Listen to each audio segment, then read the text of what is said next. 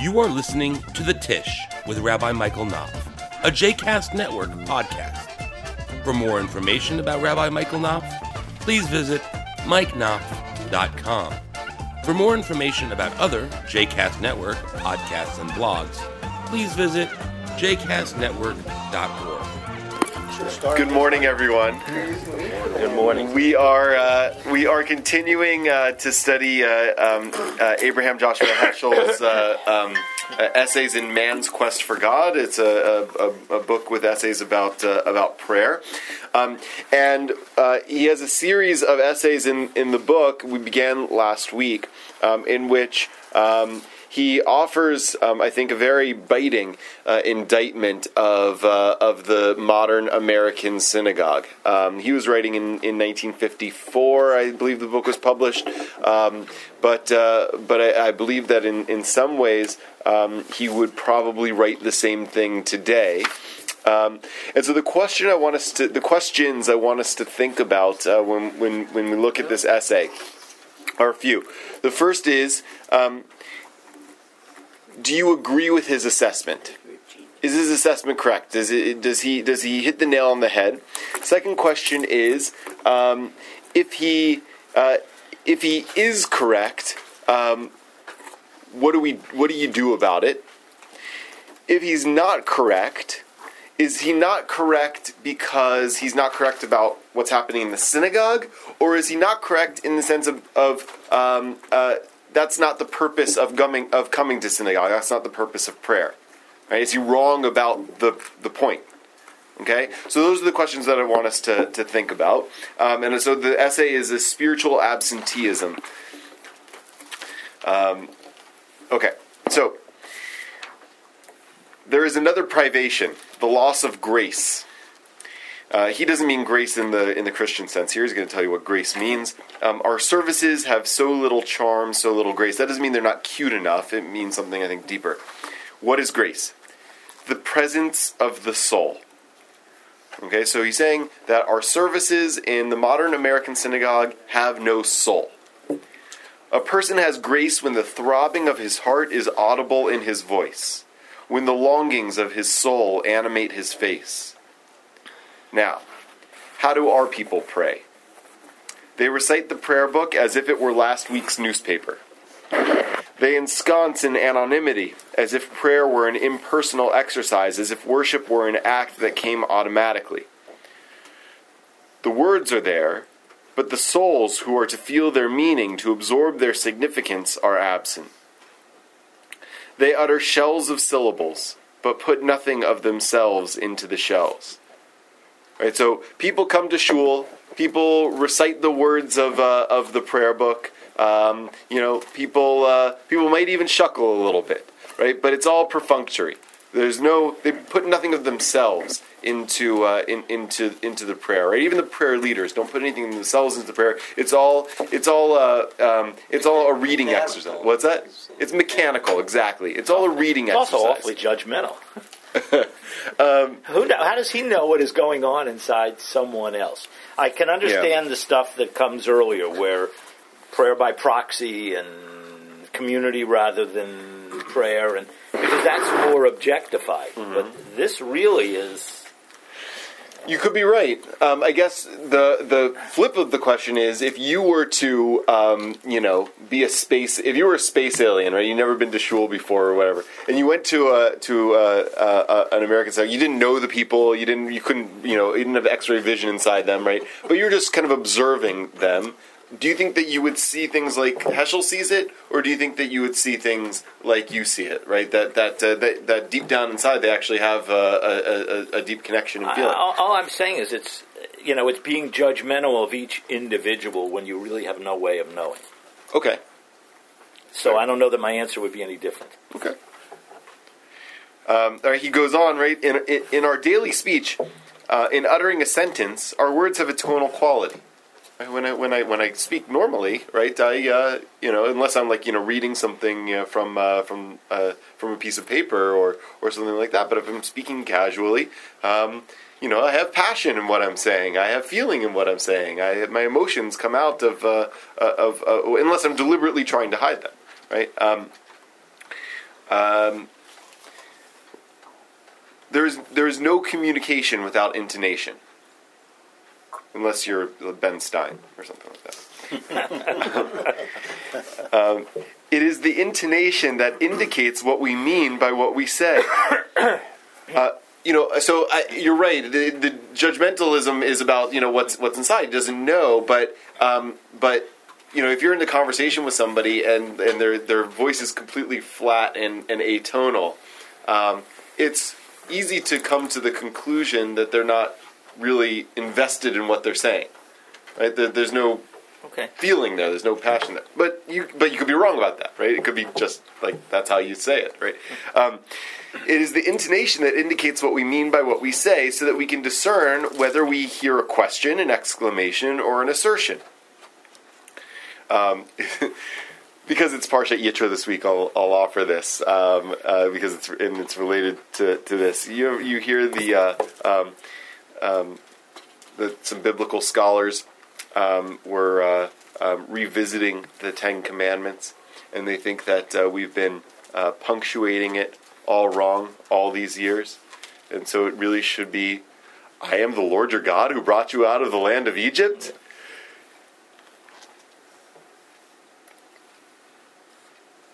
No, you shall have other gods before me. No, murder. No, steal. Right? That's the idea here, right? That our intonation, our punctuation matters. It's the intonation that lends grace to what we say. But when we pray, the words faint on our lips. Our words have no tone, no strength, no personal dimension. As if we didn't mean what we said. As if reading paragraphs in Roget's Thesaurus. Roget? Really? I've only ever seen it. Francais. Thesaurus? Thesaurus. Okay. In Roget's Thesaurus, it is prayer without grace. Right? So we're just reading words in a book with no indication of feeling behind them. Periodically people will raise their voices in prayer. Periodically people will mumble slightly louder than and that's true. I mean, I do it too. But is there feeling behind it? Right? Maybe it's also unfair to project this in the third person. When you pray, does this describe you? Maybe a better way of asking the question. That's a better question. Yeah. Of course, they are offered plenty of responsive reading, and if you are ever present in responsive reading, you'll know that the problem doesn't get resolved by responsive readings. If anything, for some reason, people are less inclined to read English out loud in prayer than Hebrew for some reason, or at least so it seems. But there's little responsiveness to what they read. No one knows how to shed a tear. Now, we mentioned this last week. What would you do if someone burst out in laughter in prayer, or started breaking down sobbing? Not during, say, Yizkor, right? Or Misha Berach. Would you look at them like they're crazy? Would you feel self-conscious if you were the one that was crying, because you would think that other people are looking at you as crazy, and therefore you you put up this wall. You can't permit yourself to emote in prayer. Is there no tear in their souls? I'm going to skip the quote here. Assembled in the synagogue, everything is there. The body, the benches, the books.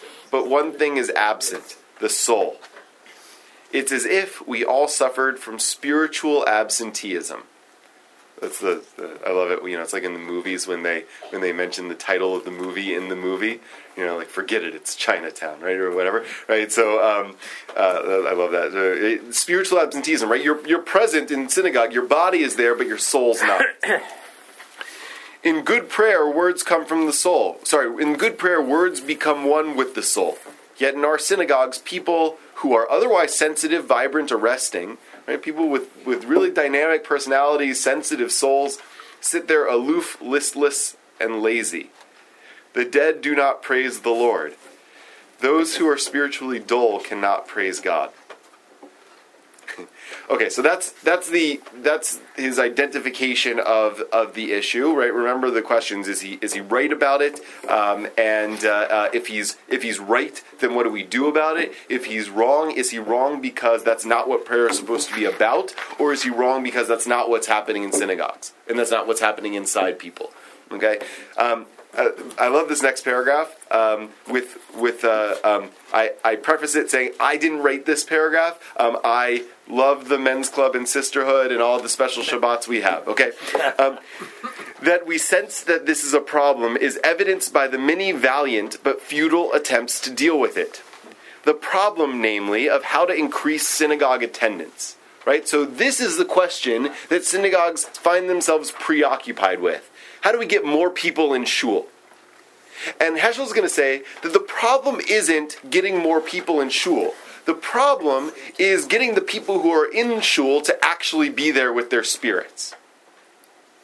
A variety of suggestions have been made, e.g. to bring the liturgy up to date by composing shorter and better prayers, to invite distinguished speakers, radio commentators, and columnists, to arrange congregational forums, panels, and symposia, to celebrate annual projects such as Jewish Culture Shabbat, Jewish War Veterans Shabbat, Boy Scouts Shabbat, Interfaith Shabbat. Why not a Shabbat Shabbat? To install stained glass windows, to place gold, silver, or blue pledge cards on the seats on which people would pledge regular attendance, to remind people of their birthday dates, or in our case, to remind people of their Yortzeit dates, right? So Heschel's arguing that these are gimmicks to get butts in the seats. But you'll never really get, and you might temporarily get butts in the seats by doing some of these things, right? So we have a swell of attendance on Sisterhood Shabbat, on Men's Club Shabbat. But it doesn't translate to people actually coming to shul or praying any differently, right? That's Heschel's main concern, right? His concern isn't, at least primarily, with how many people are present, but how present are the people who are there. Well-intentioned as these suggestions may be, they do not deal with the core of the issue. Spiritual problems cannot be solved by administrative techniques. The problem is not how to fill the buildings, but how to inspire the hearts. And this is a problem to which techniques of commercial psychology can hardly be applied. Right? So marketing isn't going to solve the problem. Incentives that are not related to prayer itself specifically can't solve the problem. The only thing that can solve the problem that Heschel identifies as the problem is an infusion of spirit, an allowance of spirit in the synagogue. The problem is not one of synagogue attendance, but of spiritual attendance. The problem is not how to attract bodies to enter the space of a temple, but how to inspire souls to enter an hour of spiritual concentration in the presence of God. The problem is time, not space. Okay, those are some technical Heschel technical terms. Time and space. Space means body and spirit, really, right? So the problem is not the bodies. The problem is the spirit. Okay, so and then he's going to get into a few other issues, which we'll look at another time, right? So so that's the central problem with the modern American synagogue as Heschel understands it. It's not a problem of body, but it's a problem of spirit. There's no soul in the synagogue, and the problem becomes a problem of body because why would people come to synagogue if there's no soul there? And so we tried to address the problem by thinking of creative ways to get more bodies there. But the real problem with the bodies is the problem of the soul. Okay, and let me try and answer. Mm-hmm.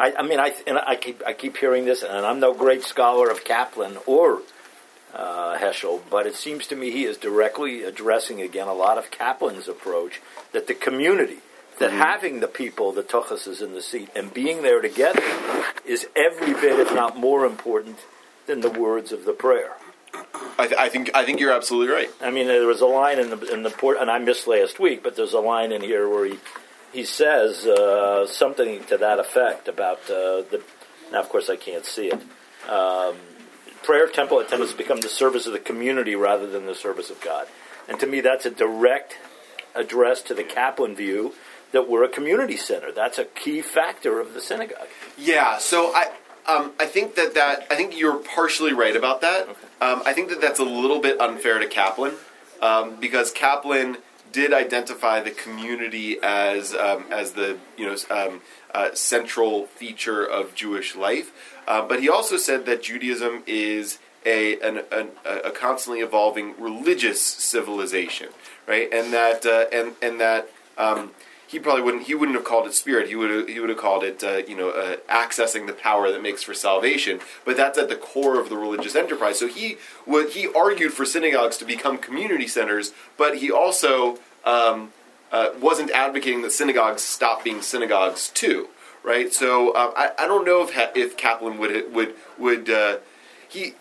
Heschel might be arguing against, or the effects of Kaplan, right? But I'm not sure against Kaplan specifically. But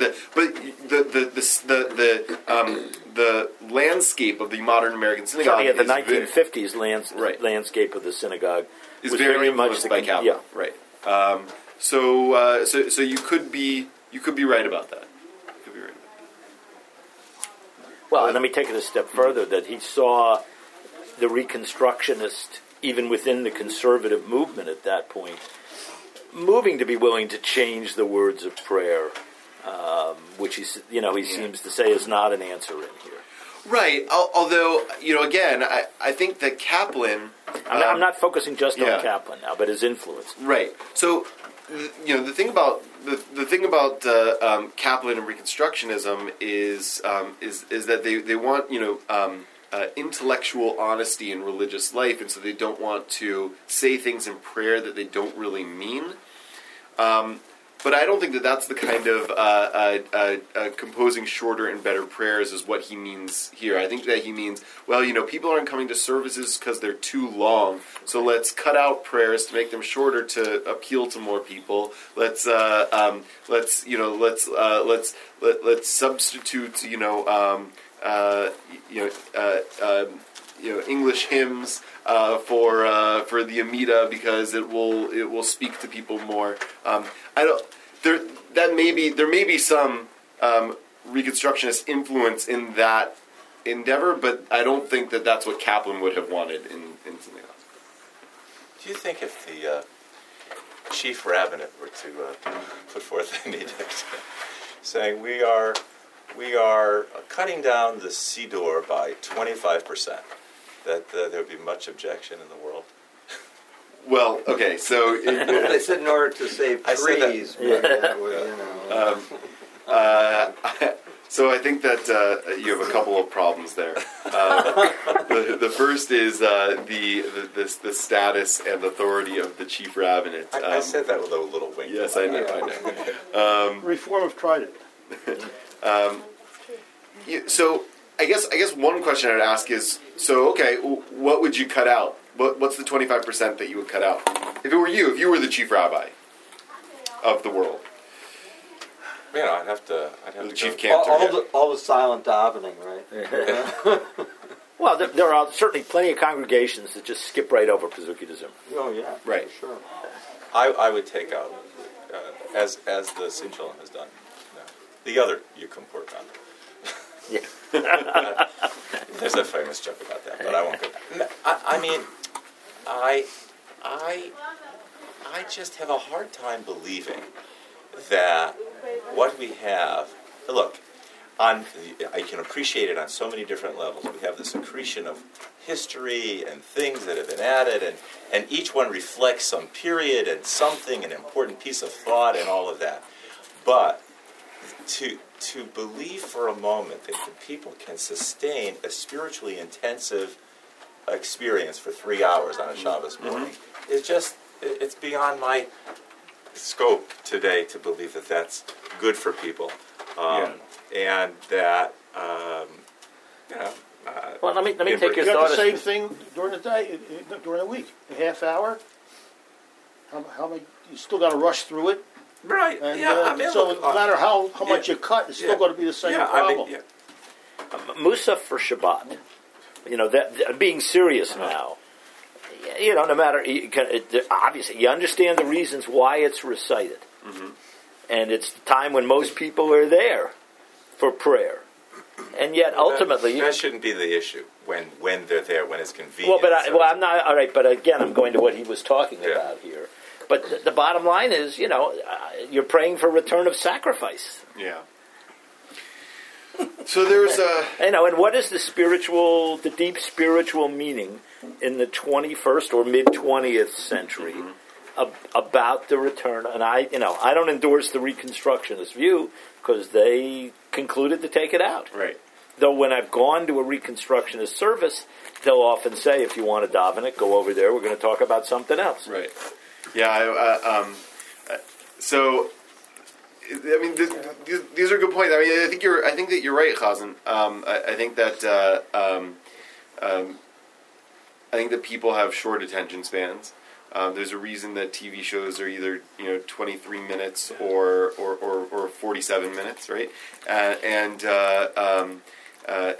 movies generally are not more than 2 hours. Because it's hard to it's hard to just sit for that long.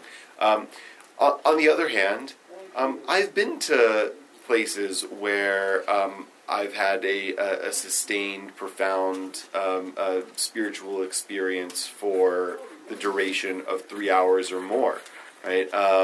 And I know other people who have too. So I don't think it's impossible. I don't think that the time is the only issue. I think that if the spirit is there, it doesn't matter how long it is. So I'll give you another example. When I was at my retreat for Rabbis Without Borders, my last retreat for Rabbis Without Borders in New York, we had an evening with the Kirtan rabbi. You guys know what kirtan is? Kirtan? It's a form of meditation practice involving response chanting. Right? If you come to our meditation service in a couple of weeks, we'll do some kirtan chanting. I